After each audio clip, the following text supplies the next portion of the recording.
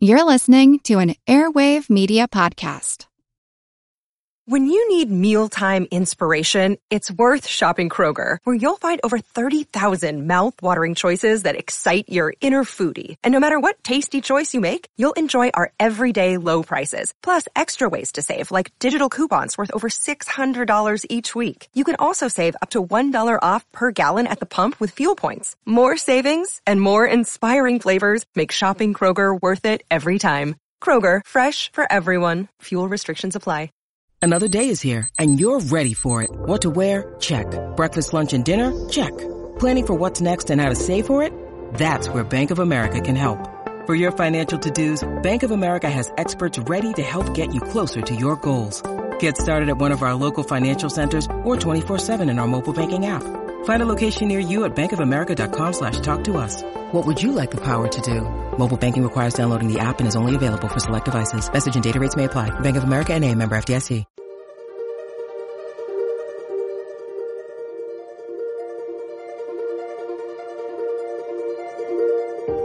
Over 7 million different animals inhabit our planet. Now, I think what the Komodo dragon, and you should see it on our front page, the face of it, this flat, rectangular, thick head. I think that's really what can they teach us? Back in 2009, there was a biochemist named Brian Fry that said, well, let's look at these bacterial strains. There's 50 of them.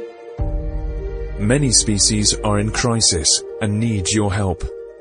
Join the movement at allcreaturespod.com.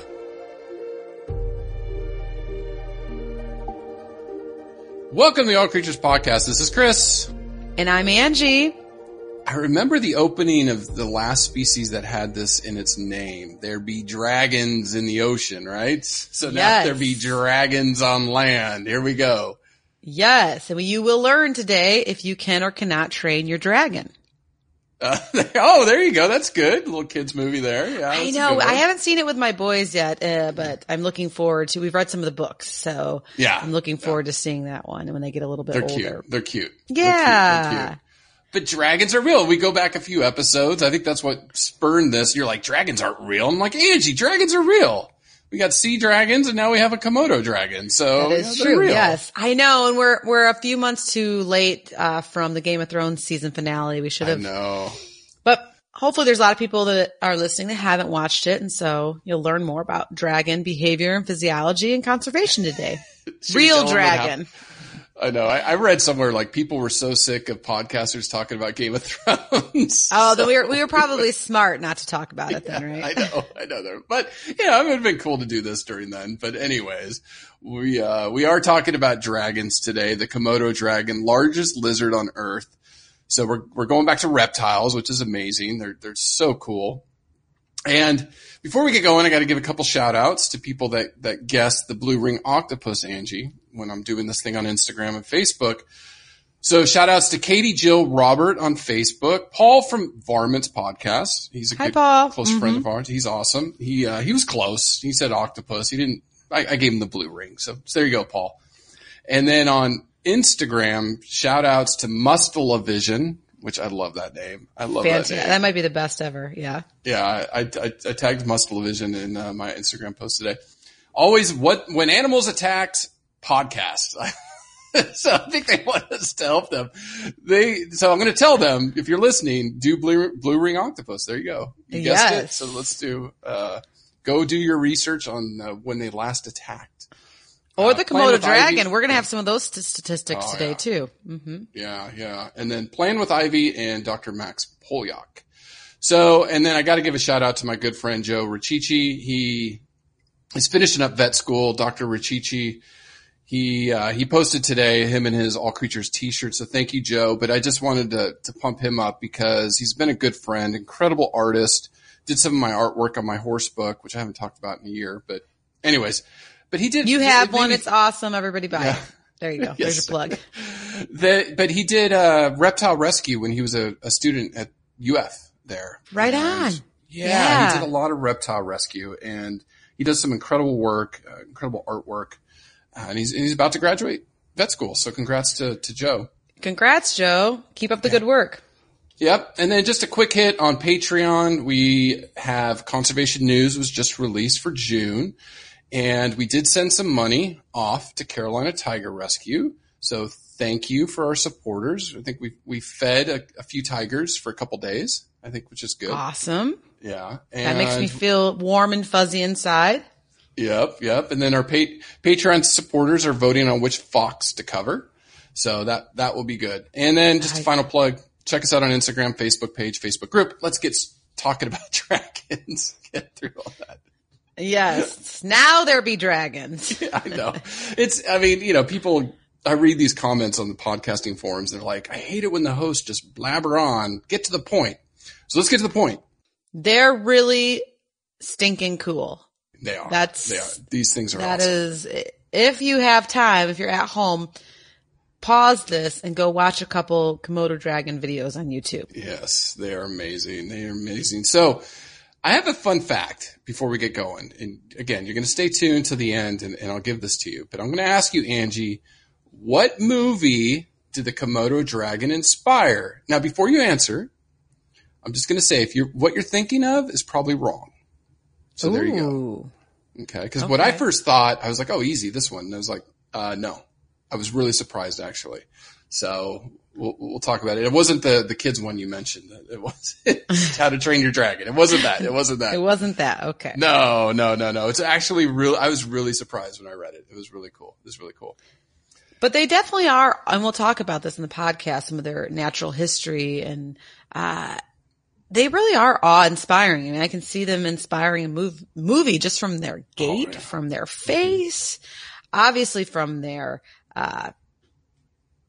carnivorous, carry-on, amazing hunting and eating abilities. Wait till we talk about nutrition and how they swallow things in a few bites. So they're for people that I've had the privilege of seeing some behind scenes at a conservation center here in Florida. And of course they can be found in several zoos throughout North America because they really are a crowd favorite. And I recently got to spend time with my family at the Animal Kingdom, and we spent half an hour just watching this Komodo dragon and its exhibit, displaying all these natural behaviors and moving around. And yeah, it was cool. They're fun. They're fun. Yeah. They look like a living dinosaur. They look like what we think dinosaurs. We know alligators, crocodiles, people think of that. This is the land one that you watch walking around. You're like, oh, that's a dinosaur, which we'll get to. We'll get to in a second. Yes. No, but well, I think a lot of it comes from the fact that the Komodo dragon is large. It's the largest lizard. Huge. And it's up to 10 feet? 10 feet, 3 meters. Yeah. Now the weight is controversial, right? It is. Did you read that? Yeah. So they say up to 300 pounds, but 140 kilograms. That's after they eat. We're getting ahead of ourselves. Sure. Yeah. If they just ate a 20-pound animal. 100-pound animal. Oh, there you go. Yeah. So I think on average they say 150 to 180 pounds. Yeah. I know for my own well-being, I do not step on the scale after I eat a meal. Just don't do it. My mother taught me very well. Thank you, Mom. You get on the scale in your birthday suit first thing in the morning. That's how you weigh yourself. And the only way you weigh yourself. Unless you're at the doctor's. And if you're at the doctor's, you kick off your shoes, you take your sweatshirt off. Yeah. You don't need to worry about it. You're a waif. Now, so funny. Their skin, is black to spotty yellow is some of the description I read, scaly skin. Now, I think what the Komodo dragon, and you should see it on our front page, the face of it, this flat, rectangular, thick head. I think that's really what gives it its appearance. I don't know. Its body's pretty radical too. That's what really draws me into the relation to a dinosaur, I think, is that, just that the big flat head. And it's just, it has these distinct uniform large scales, pretty uniform in color, gray, brownish color. Juveniles are going to be a little bit more vibrant. They have a little bit more yellows in their color pattern, but as they grow into adulthood, some of that flare goes away, if you will. But And Chris, what really stands out to me watching some of the videos, and then of course, when I get to see them live, is their gait. They have this steady, I don't think ambling is the right word, but gait where their hind legs kind of swing out and they're going with intent. They look tough. They look tough when they walk, and the gait's really neat. But the other thing that was really striking to me is they can reach speeds of 10 to 13 miles per hour or 16 to 20 kilometers per hour, which unless you are an avid jogger / runner, that's faster than you. Yeah, they can run you down. Yeah, so. That's a little scary. That's a little scary. Just beautiful reptiles. So, Angie, one of the things I kept running across was them calling them giants or gigantism. And so I was curious. I was like, okay, they're the largest lizard in the world. We know that. So you're like, okay, naturally you think they're giants for being a reptile. And they live on islands. So right. So is this concept of islands producing giant or dwarf animals? And so I did a little digging. And the first thing that came up was this was first described in 1964 by Bristol Foster, and it became known as the Foster's Rule. And he noticed trends of smaller animals becoming much larger, like, say, rodents on islands, and then larger mammals becoming smaller, like some hippo species. Or elephants. Yeah, or the elephants, right? And he argued that the islands had, for, say, a rodent, less predators. And we saw this with the moa, the elephant bird. We kind of talked about those are giants, birds that we talked about previously. And then the competitors, so larger mammals become smaller because they need less resources. So, and there's an evolutionary benefit for saying a rodent to become larger because then it can dominate. And then they also have a self-check. And I didn't go down this rabbit hole. I was going to try to look into it. But I had a lot more research to do for the Komodo dragon. How do rodents control their own populations? I think is a good question for maybe a future podcast, because we tend to think rodents just breed, but in fact, they can control their own population, which is interesting. Where artiodactyls, your favorite class of animals, hippos, deer, things like that, they can't control their population. They can't control their hormones. I don't know what it is. So they had to be, smaller so they wouldn't eat up all the food, stuff like that. But since then, obviously, research, it's been refined a little bit. And they've noticed that, say, on one island, this rat species may be huge, but you go to another island and they're actually smaller. So it really has led to a lot of scientific debate in the last 50 years. It's going to depend on the island and its resources. And so that leads us to the Komodo dragon, because everybody's kept saying they're a giant. And that's from the Flores Island. We're going to talk about their range here in a minute. And you think this is gigantism. You would. But, and I'm getting the cart a little bit before the horse, I'll save it. Where they originated from, there was actually a larger lizard there that died out a few million years ago that was twice the size. I mean, huge lizard. I was going to say, my eyes just got really big. Huge lizard. And it migrated, they think that it migrated to the islands that you see today. So actually, they think it's more of a dwarf and not a giant, which is interesting. So science is so fascinating. Yeah, it's really cool. Nothing is a fact until it's just really researched and refined, and everybody has to come to lots of evidence, and everybody has to come to an agreement on it. And clearly, that's not the case with the Komodo dragon. Yeah. So it's really not a giant, even though it is the largest lizard in the world. It's actually a dwarf. So if you imagine if where this place was still had them, it would be. Wait till we get there. I'm there soon. So where these things live. We said Flores Island. That's their main big one. This is near Indonesia. Yeah, Indonesia. Lesser Sunda group. Mm-hmm. Yeah. So obviously, Angie, where they got their name was Komodo Island. Sure. Right. Then you had Padar, Rinca, Gili Dazami, and then Gili Muntong. But did you say there was an island that they haven't been found on? Yeah, they haven't been seen on the island of Padar since 1970. Okay. So yeah, they're probably gone, from there. So we'll get to their conservation status because they are suffering, and that kind of gets into why care. This is a reptile that has a huge ecological niche where they live. They are carrion eaters. They're carnivores. So they control population of wildlife, and then they're nature's cleanup crew. So again, when, these food webs we keep talking about, when you start removing these animals from what's going on, and I know in our conservation news segment, it wasn't released to the general public. You have to do Patreon, but we talked about gray whales dying. And you and I had a healthy discussion on why. Mm-hmm. Why are gray whales dying off the west coast of the United States at a huge rate right now? They're emaciated, they're starving. And I brought it up to you. I think the food web's starting to break down in the oceans in some areas. I mean, I think it definitely is. So again, we're starting to see the effects on animals. So again, here we go. Another major, major predator being wiped out.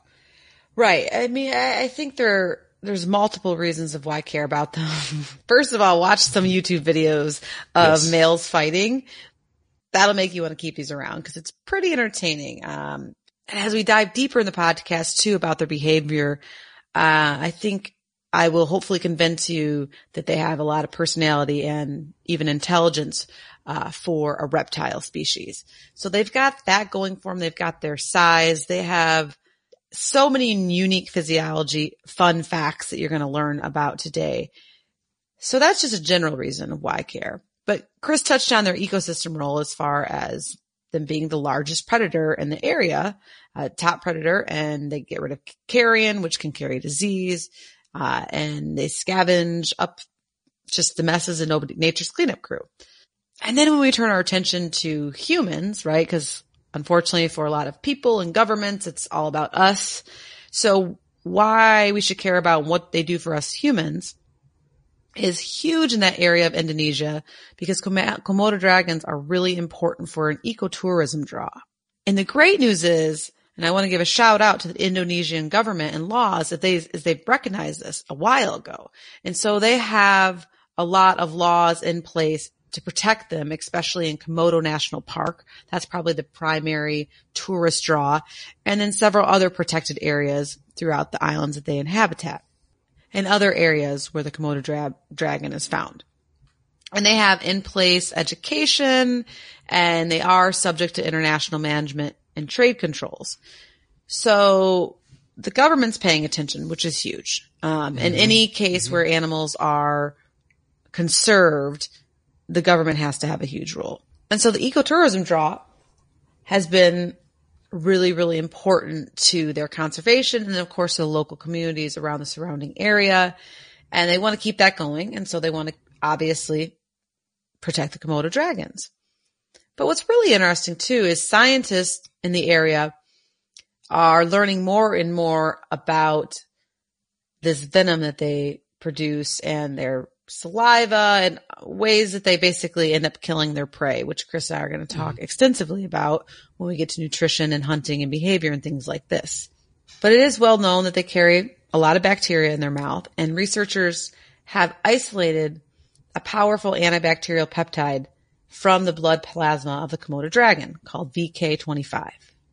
And they're testing it against multi-resistant bacteria because we have problems with that. It's a superbugs. It's a growing issue here in the U.S. and I'm sure in other countries as well, obviously. And so they're hoping they could be effective to basically knock out some of these drug-resistant bacterial strains and even fungi. So from a research point of view, anybody that's had a bacterial infection in a hospital or had issues with that, if this animal has basically a peptide that can fight that or protect us from it, that's huge. So that's kind of the biomedical, biotech potential aspect of why we should care about this animal. It's so crazy what we're learning, Angie. Well, they just learned recently that they originally thought we'll get into it, but the more we study them, the more we learn about how fascinating their physiology is. And so it'd be a shame for, I read that there's anywhere from 3,000 to 6,000 left. Yeah. So, I mean, we've covered now 72 species, 73 species. And that's always something you talk about is kind of the biomedical aspects on a lot of these animals that we're learning. Can you tell I'm really into biomedical technology? No, I just love the pathways. No, I'm about to jump into evolution, but it blows my mind. It blows my mind what we can learn. I still go over elephant seals diving almost a mile down or 5,000 feet or whatever it was. An elephant seal diving deeper than whales. Right. What can we learn from that? I go to, I don't know, I always bring up the transmutable cancer because it's just so insane with the Tassie devils. I mean, there's just every species we cover, we're learning so much, not just natural history or cool facts, but things that are applicable to our lives. Right. It's just, what species have we knocked out already that could have saved certain diseases or something? We don't know. What plant species? Something that struck me as a very young person, teenager even, if you will, I don't know why, and I don't know why it's the rainforest, because there's plenty of forests around the world that aren't just the rainforest, but I just always am like, somewhere deep inside me, I'm like, I bet the cure of cancer's down there in that rainforest somewhere, and we're just wiping it out. And that was a slightly naive thought of mine, as now I understand more about cancer and how it works and all this stuff. But there is definitely a lot of secrets that have not been tapped in both the plant and animal world. And it would be a shame to wipe them out before we have a chance to learn from them, right? Yeah. Learn about them and learn from them. And so hopefully Chris and I will convince you, if you weren't a Komodo dragon fan because they seem big or scary, or you heard that they were venomous or whatever it is, we'll convince you to stick with us. We're going to have some fun. Yeah, they're cool. Oh, they're so cool. My question is, they're so cool. So my question was, are they related to dinosaurs? Because that's what your natural. Yes, they have to be, right? Yeah. Yeah, that's the big question. Okay. So let's go down this path. So first, reptiles evolved around 320 million years ago, before dinosaurs. Okay. Wow. Okay. So reptiles basically, as an organism, have scales or scutes, which we talked about, bony plates. They lay eggs. They're ectothermic. So that means they're cold-blooded. They need external heat sources. That doesn't mean their blood is ice cold. It just means it's cooler and they need to go out in the sun or a heat source to warm up. Now, the reptiles came out of the swamps of the Carboniferous period. So you think lots of carbon. So I think that's where we get a lot of our stuff today out of the ground during that period, because it was just thick swamps and forests, and that's when they emerged. Now, so reptiles came before dinosaurs. So did today's reptiles come from dinosaurs? That question's no. Gotcha. Okay. But the reptiles, like I said, split into two main lineages about 260 million years ago. So they had the archosaurs, which we talked about in saltwater crocs. So they became crocs and dinosaurs. Right. So dinosaurs came from reptiles. Okay. So we still go back. Are reptiles dinosaurs? Well, okay, dinosaurs came from reptiles. Then the lepidosaurs became today's lizards, snakes, and things like that. Now, dinosaurs, we do know, have differences from reptiles. They're warm-blooded. They think they had feathers. That's becoming a big thing now. We've seen, your local dinosaur expert in your house, Xander. Oh, yes. Archeaco. Oh, man, he'd be so embarrassed. Go wake him up. I should. No, never wake up a sleeping child. No. Archaeopteryx. I think that's it. Okay. I would bet $1 on that. Archaeopteryx. Okay. I believe it's the first one that the link from the dinos to the feathers. Okay. So that led them becoming more related to birds. But dinosaurs are in the class Reptilia. So what the heck? Are they reptiles or not? I'm confused. Is the chicken the egg? The egg the chicken? Help me out, Chris. So technically, yes. Yes, they are reptiles. They do trace their ancestry back to early reptiles. But we also know so are mammals and birds. Mm-hmm. So we're reptiles too.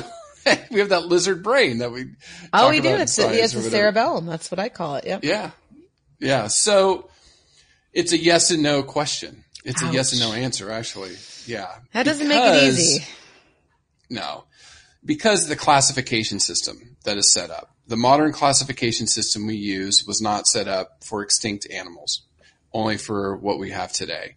So technically, while dinosaurs are reptiles or reptiles are dinosaurs, really they're not, because dinosaurs are warm-blooded, things like that. Okay, so it's a yes and no. I'm sorry. That's not very satisfying. But that's the history of it. No, it is. You did a great job kind of explaining it and dissecting it. Yeah. And yeah. I thought it was cool. I was like, cool, Yeah, you look back at this history stuff. Now, so they're really old. Komodo dragons are really old and really important for us to not wipe out in our lifetime. Yes. I mean, all of us are. We're all ancient. I mean, mammals were millions and millions of years ago. But, you look at a reptile came before dinosaurs. I mean, that's hard to think. We talked about octopus dominating 360 million years ago. They're going to dominate again when it's all said and done. Yeah. Jellyfish. We go back to jellyfish. They've been around 700 million years roughly. So, yeah, crazy. Now, Komodo dragon, their scientific name is Varanus komododensis. And the Varanus is monitor lizards. Right. Okay, so these big lizards. So from Africa, Oceania, which we're talking about now, Asia. And now, Komodo dragons, I kind of saved this, evolved not on Komodo Island, not on Flores, but where? Can I have a hint? What kills you? You step on this continent and it's just like everything will kill you. But I still want to go there and move there and hopefully somebody will hire us someday. Australia. Yeah, that's right. So they evolved on Australia. Of course they did. Of course. I know. Yeah. And this has been We love you, Australia, and the things that you make and how gnarly they are. I love covering species from Australia. They're just such an amazing biome. I know. We need our Australian fans to vote for what we should do next. And we've had a bunch. Oh my gosh. There's like 1 million species down there to cover.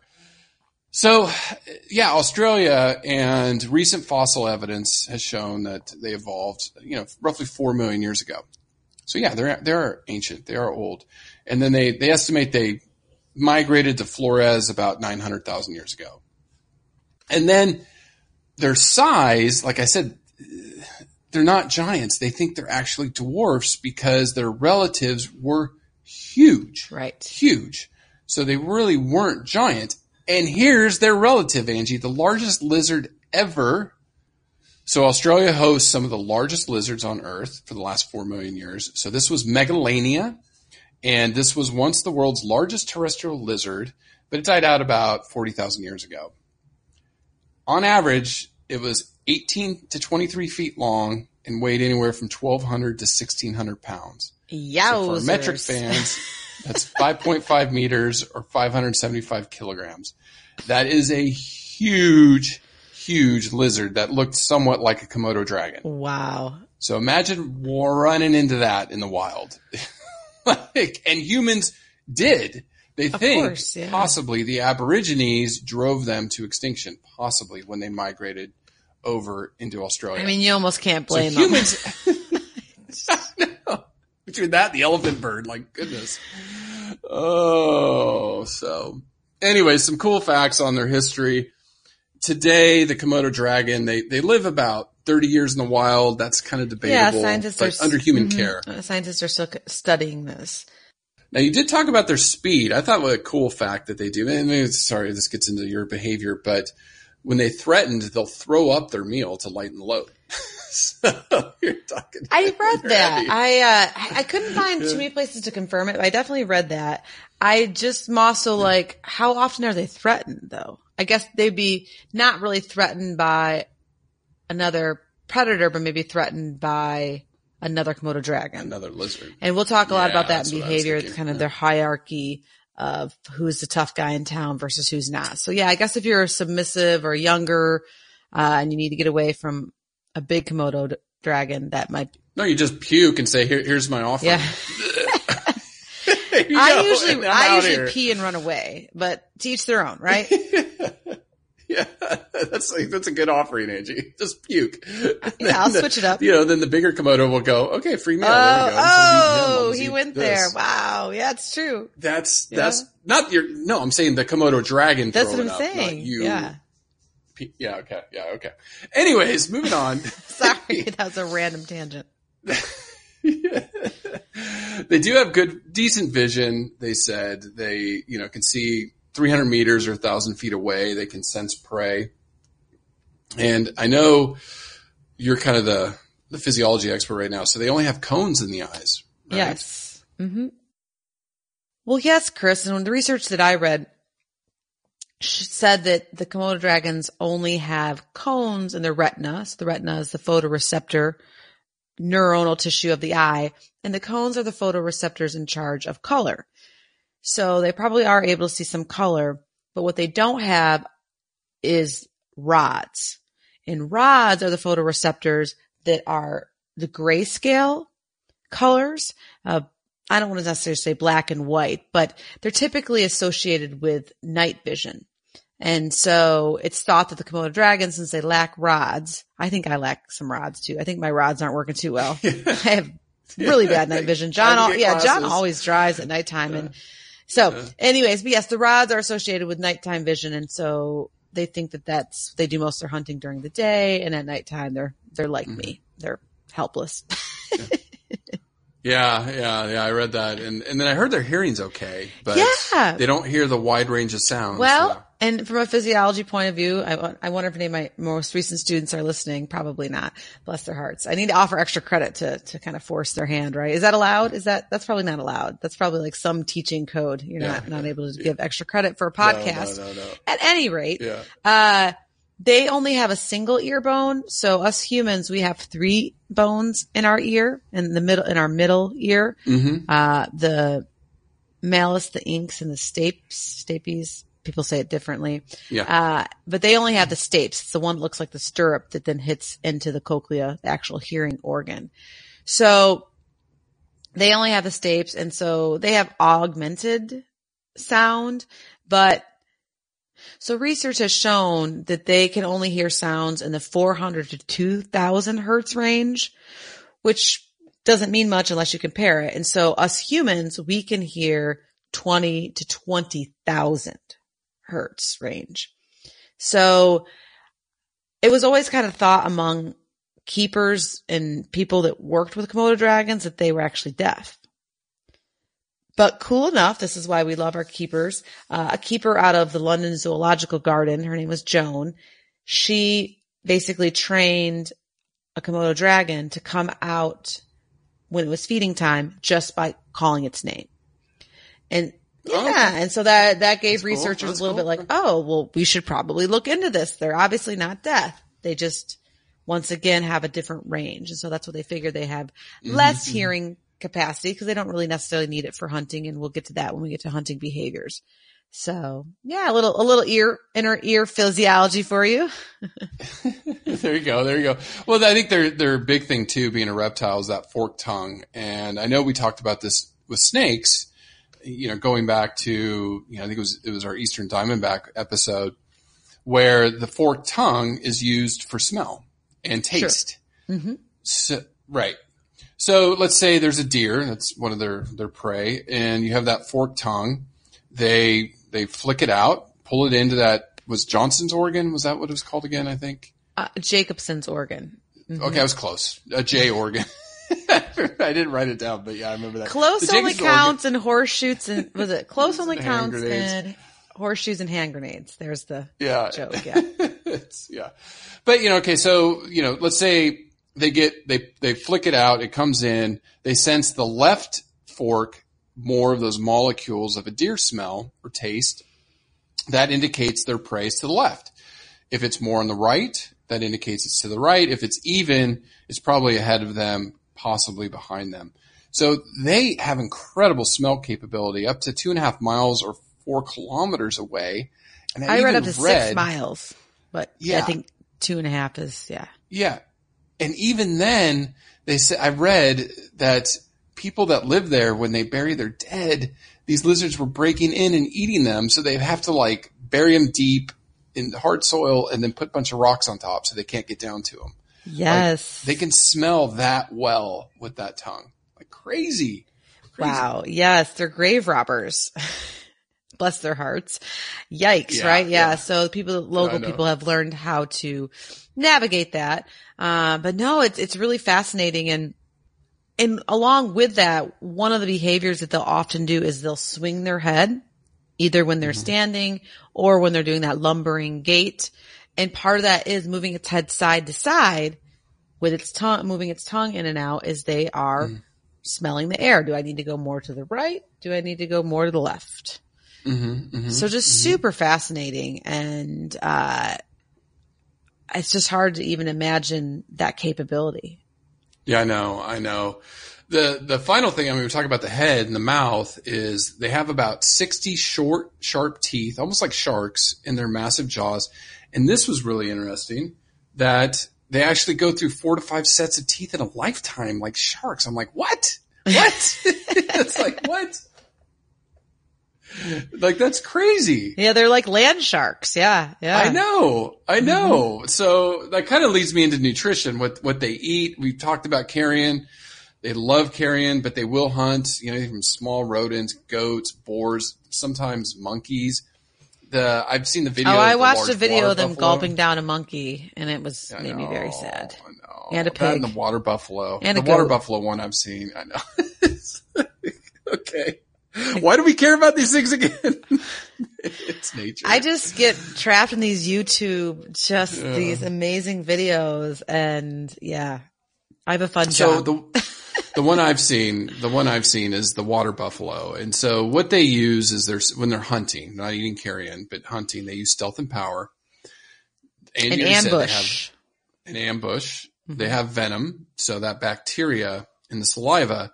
So what they'll do, like the water buffalo one I watched, they went up and bit it and made a wound. And then they have that slimy saliva that attaches, the bacteria gets in there. Red in color. Yeah. And in over a few days, that water buffalo will die. And then there's their meal. So, which is interesting. It doesn't affect other Komodo dragons, the bacteria. They're resistant to it. So once that animal has died or they find carrion. So, right, Chris. Well, it's quite interesting. In bless science heart, it's always looking for the right answers.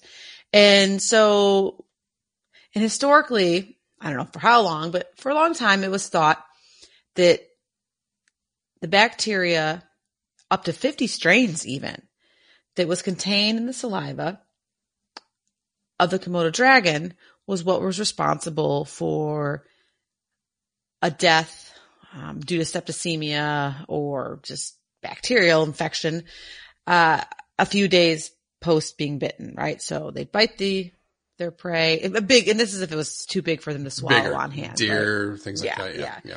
And then eventually the animal would die, and then they would find it using their tongue to sniff it out. And that seemed very likely for some of their behaviors, but sometimes smaller animals would die faster. And so, but of course there's always those scientists that just want to know more. And back in 2009, there was a biochemist named Brian Fry that said, well, let's look at these bacterial strains. There's 50 of them. Let's get in their mouths and see what they do. And actually, in contrast to popular opinion, the bacteria in their mouth weren't that horrific. Okay.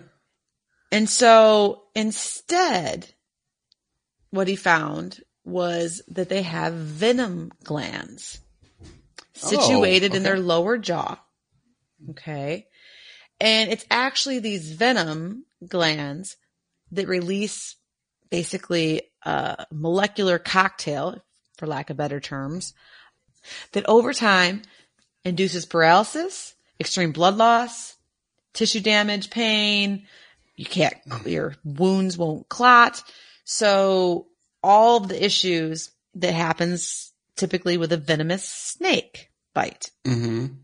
Yeah, Chris. So contrary to popular belief that it's this bacteria from all the rotting, nasty, grave robbing things that they do, that was the culprit of the animals dying off after a few days or whenever. It's actually this venom that's responsible for it.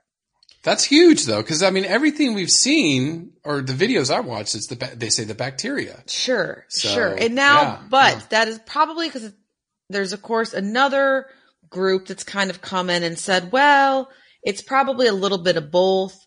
So Brian's group says they have a clean mouth. Some people are saying, well, it might be a little bit of both because a lot of reptiles have venom, but they don't always play a hugely active role in catching and consuming the prey. So other scientists don't want to fully commit to the venom theory, and because there might be many layers of what's going on. So basically what you're saying is what always happens in science, except climate change. Climate change is real. Most 93% of all scientists agree that study this stuff. I think it's higher than 93. I think. 97. Yeah. Well, 93%. Yeah. 93% of like scientists and then like 97% of climate scientists. Okay, so yeah, something like that. But yeah, like anything in science, it's up for debate until we get more data. Yes. So yes, but it's still really cool. But what's even super cool from the biotechnology point is that the Komodo dragon bite is deadly. Okay. Mm-hmm. Probably from the venom, maybe a little bit of bacteria, but not to another Komodo dragon. Yeah, I know. They're resistant to it. Yeah. So these antibodies that Komodo dragons have. Oh, there you go. For these bacteria and or for venom is. Mm-hmm. Could be developed. Could be really useful. So yeah, just super fascinating. But their saliva is they have a lot of it, but they produce so much of it because a lot of times they swallow their prey whole. Their nutrition is just incredible. I don't know. Did you read about how they have so many muscles in their jaw and throat that allows them to just open up their jaw? Well, yeah. So yeah, that's where I was going next. The intramandibular hinge, yes, that lower jaw can open up so wide so they can eat fast, eat large chunks. And then we've been hinting at it as far as them eating these huge meals, almost doubling their weight. So they can eat up to 80% of their body weight in a single feeding. Nothing's beat this. Nuts? I don't think we've had anything like that on the podcast, Chris. Nope. 80%. Not 80%. No. Let's pretend I weighed 100 pounds. I could eat 80 pounds? 80 pounds in a sitting? That is what? Insane. So my nutrition friends, what is going on in their gut? How is that even? Expands huge. Yeah. How is that even a thing? It's incredible. We need to figure out the physiological dynamics of that. And right. I don't need to eat 80 pounds. If I could just have a pound during a sitting and not gain a pound, I'd be happy. You know what I mean? My golly, goodness gracious. That's huge. It's huge. And then they eat it all. Bones, hooves, hide, the intestines. They'll rip and shred them to fling out all the food that animal ate. And Can you show me that? Can you show me that visual again? Chris is just doing the side to side. He was doing I'll call it the Komodo dragon flesh fling. The flesh fling. That's what I'll do at dinner. I'll just fling it. Fling that chicken. So yeah, crazy stuff. Crazy stuff. And I know you were really excited about some behavior because you were sending me some articles. Oh yes, their behavior is gnarly. And so a lot of it has to do with eating that I'm going to talk about because I think that's been studied the most, except for maybe some of their behaviors when they're under human care. But it is, although they do consume everything, did you read about how they will regurgitate a gastric pellet, similar to like an owl, that will sometimes contain the horns and the stuff that they can't digest, the bones, or the hooves or something. Mm-hmm. Yeah, that's crazy. Ugh. Pretty interesting. Yeah. And then Chris, probably my favorite. Like, I just like to picture myself eating 80 pounds of food and sitting.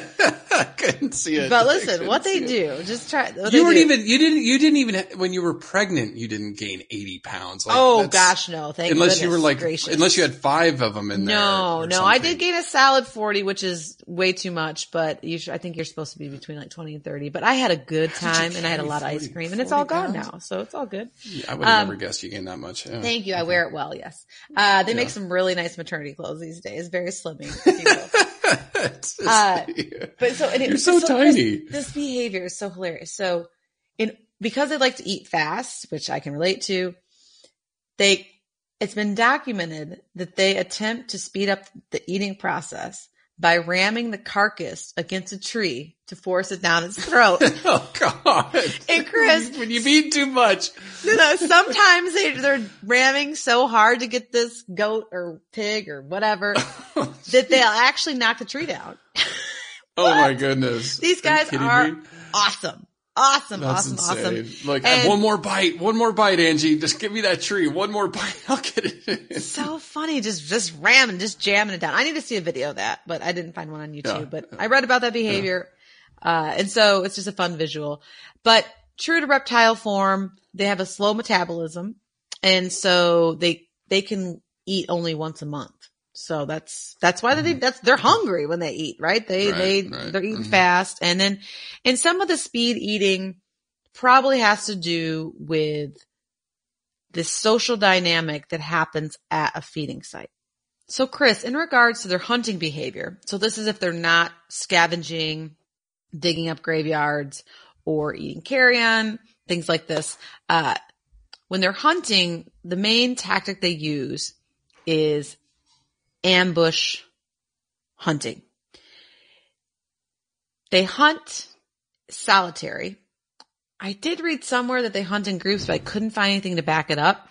So in the literature, so if anybody could find cooperative hunting, because there is some cool videos on YouTube about with them surrounding and pushing a deer, poor little deer, it's tough too, into the water. And there's like 7 or 8 Komodos just like keeping this deer in the water and studying the carnivores like wolves and things like that. And orca, that would be cooperative hunting.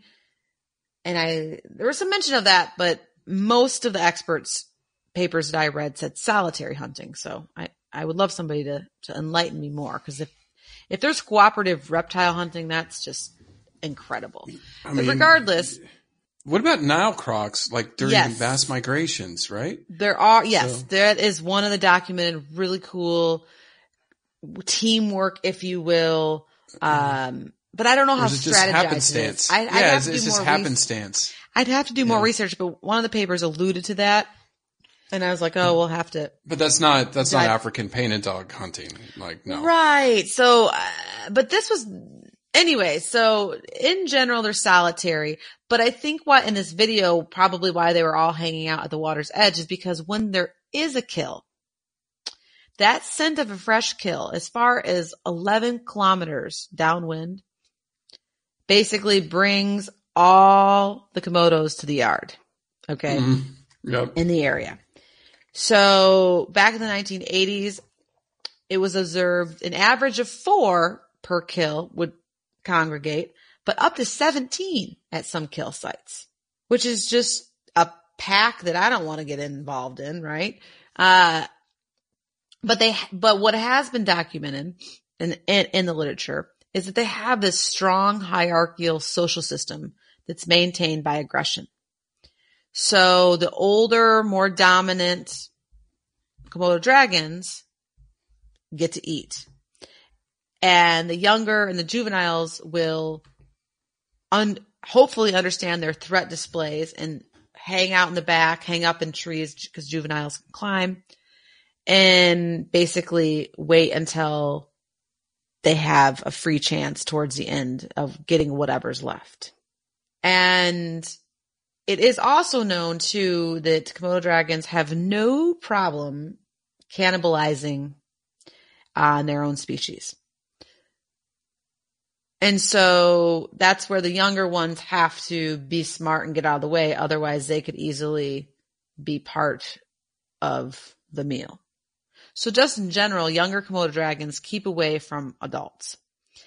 Not only at the feeding site, but also just in general, they've been known to actually roll in poop or dung to hide their own, to hide their juvenile scent from adult Komodo dragons because they don't want them attacking them.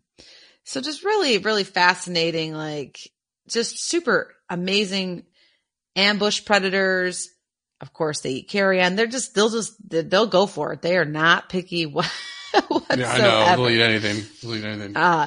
And with that being said, Chris, they swim and they swim well, and they've been reported swimming miles offshore to traverse to other islands. It's interesting. Like you think of their migration patterns, how many 900,000 years ago? Because we talked about how in that part of the world, oceans might have been a little bit lower. So, yeah, they probably did some swimming.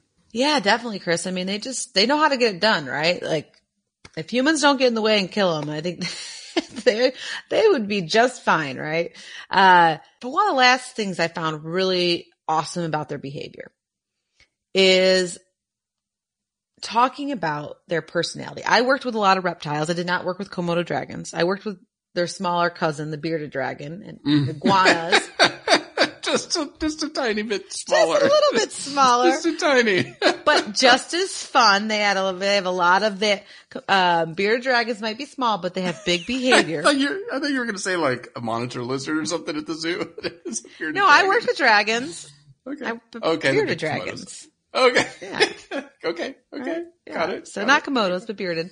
But all the reptiles I worked with, whether it was a tortoise or a boa constrictor, they all had personality to me. Now, granted, I love them and I understand subtle behaviors and I have a lot of respect for subtle behaviors. You and I who like to watch horses eat grass for 16 hours a day. So I'm appreciative of subtle behaviors, but it's definitely been noted for a lot of the caretakers in zoological institutions throughout the world that Komodo dragons display signs of play and interaction. They like interaction. For instance, at the National Zoo in DC, where John and I just went a few weeks ago, phenomenal zoo. Love it. It's free. You should totally go there. It's amazing. They have a Komodo dragon. And over the years, the keepers noticed that she would come when they whistled and she could recognize different keepers. Probably had one she preferred versus one she didn't. And she had a fun-loving side. She would grab objects out of the keeper's pockets and like to play tug of war. And so this intrigued the keepers and they started giving her lots of enrichment or quote unquote toys, frisbees, balls, blankets, you name it. And she had interest in all of them and exhibited signs of playing with them.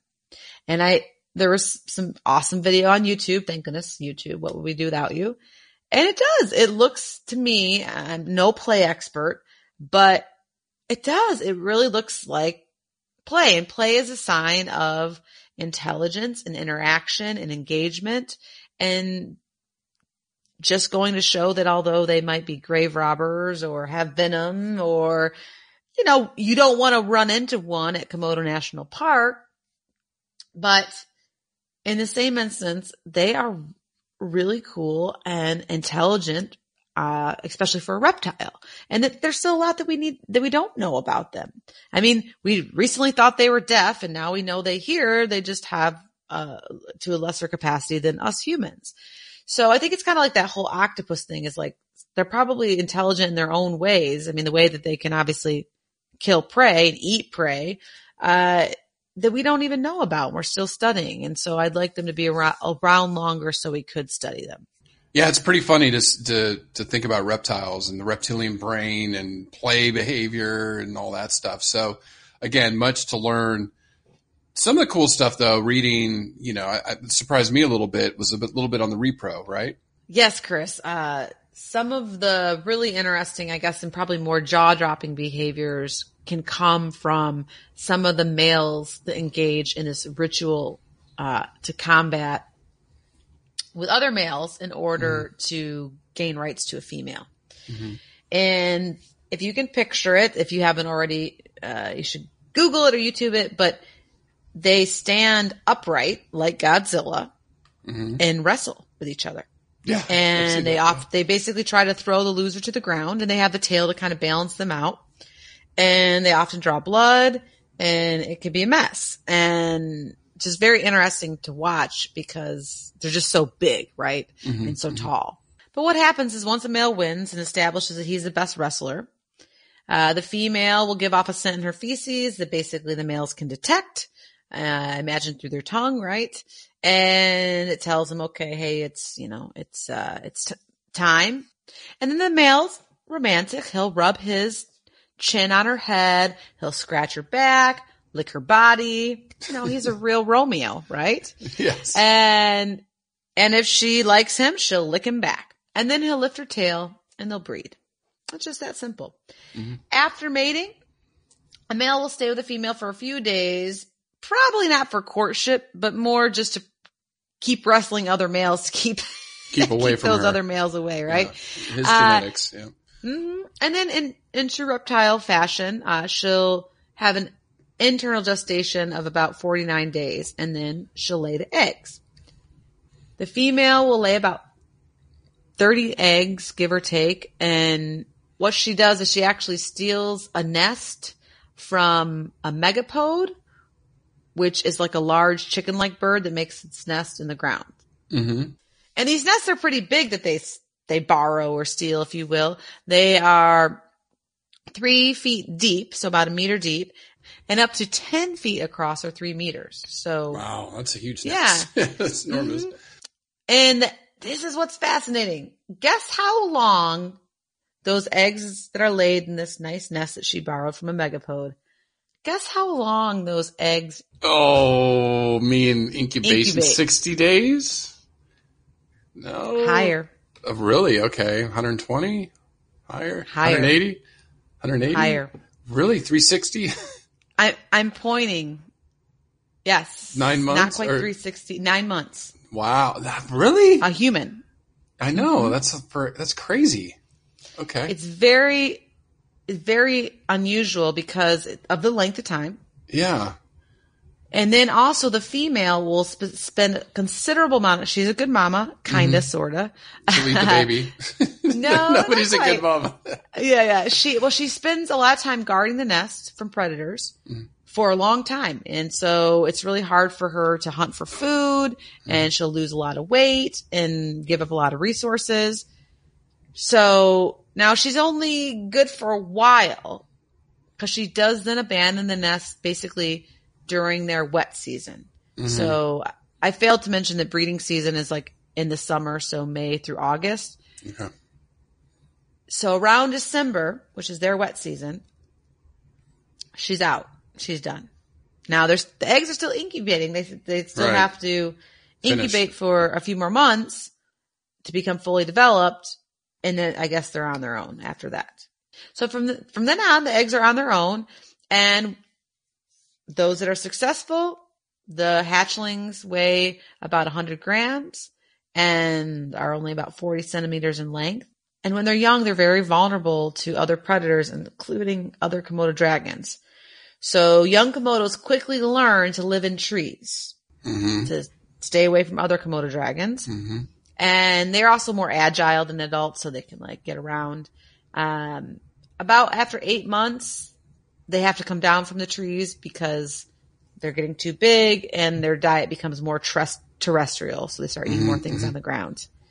And so around 5 years old, this is also very unique for a reptile. Around 5 years old, this is when they start to hunt larger prey, and they'll continue to grow.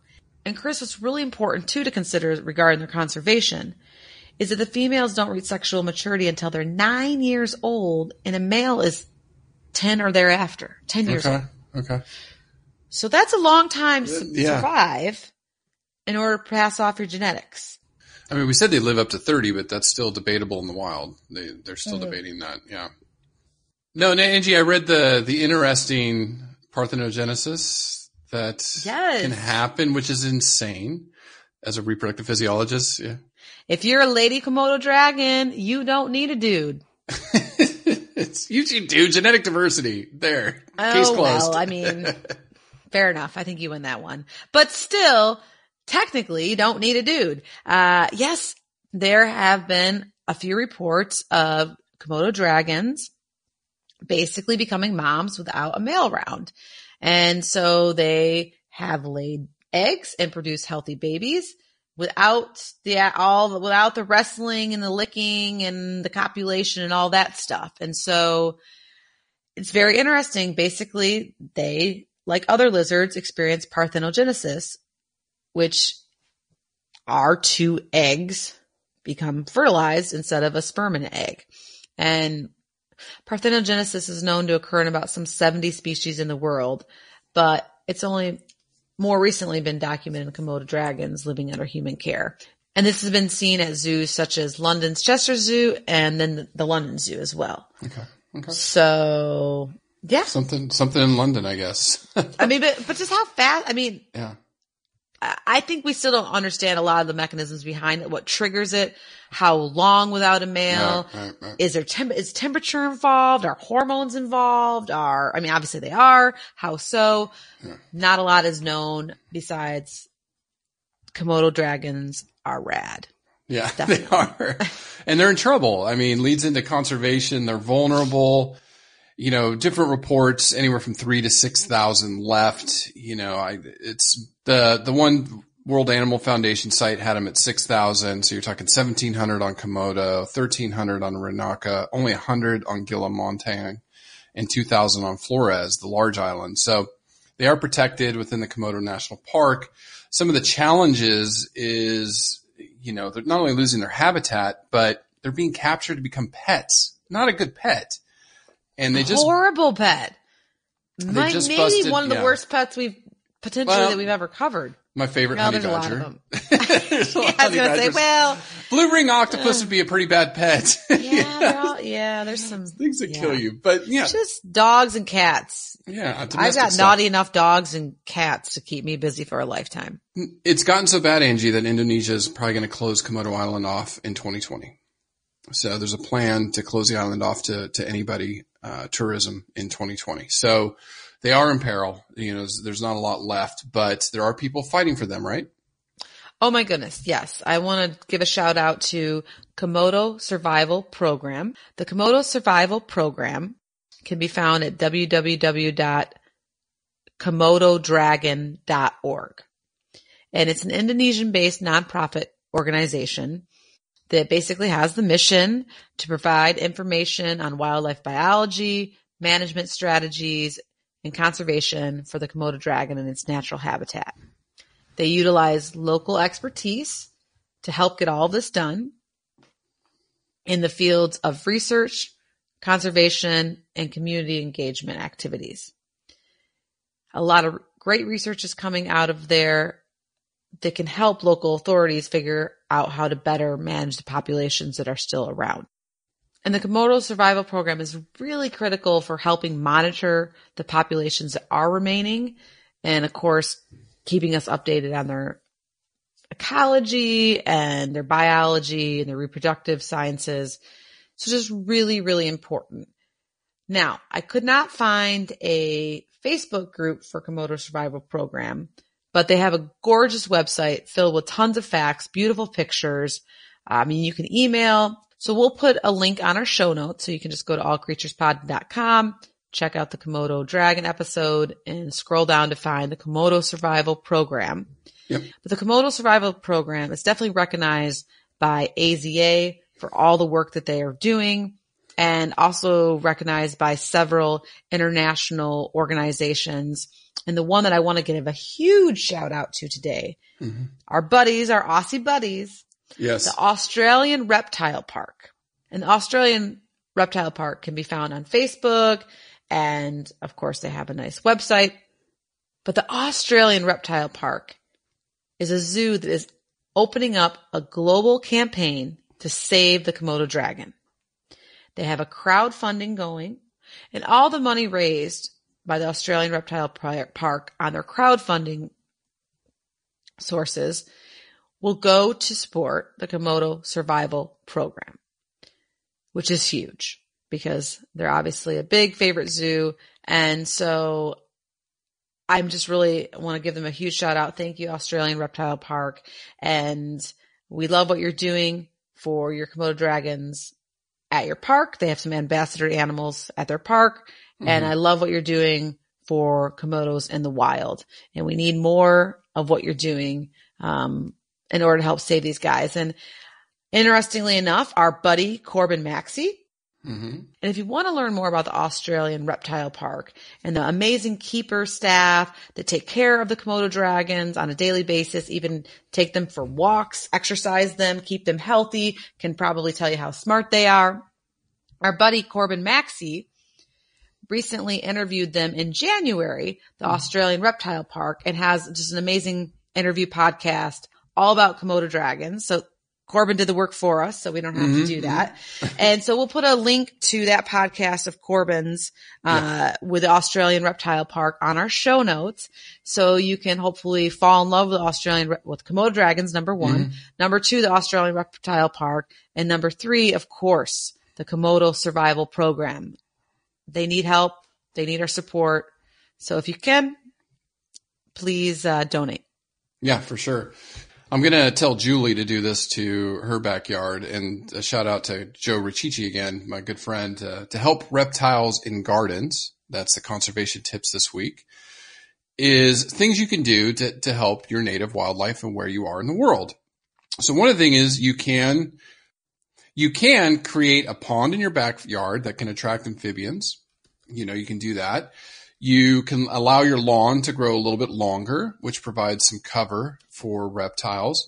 I like this. You can create a log or piles, of branches or something to act as a refuge for reptiles. You can place reptile refuges in sunny locations.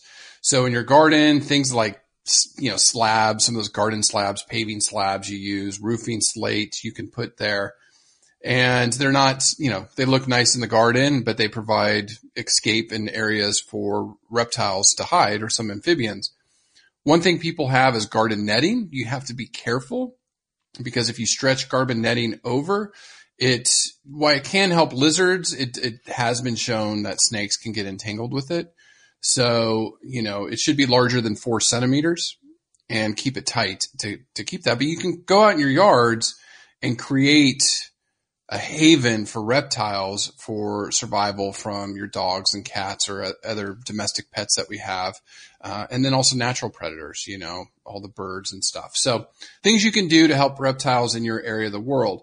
Now, Angie, I said in the beginning, what movie did Komodo dragons inspire? And I thought, obviously, Godzilla. Me too. Of course, Godzilla. It looks like Godzilla.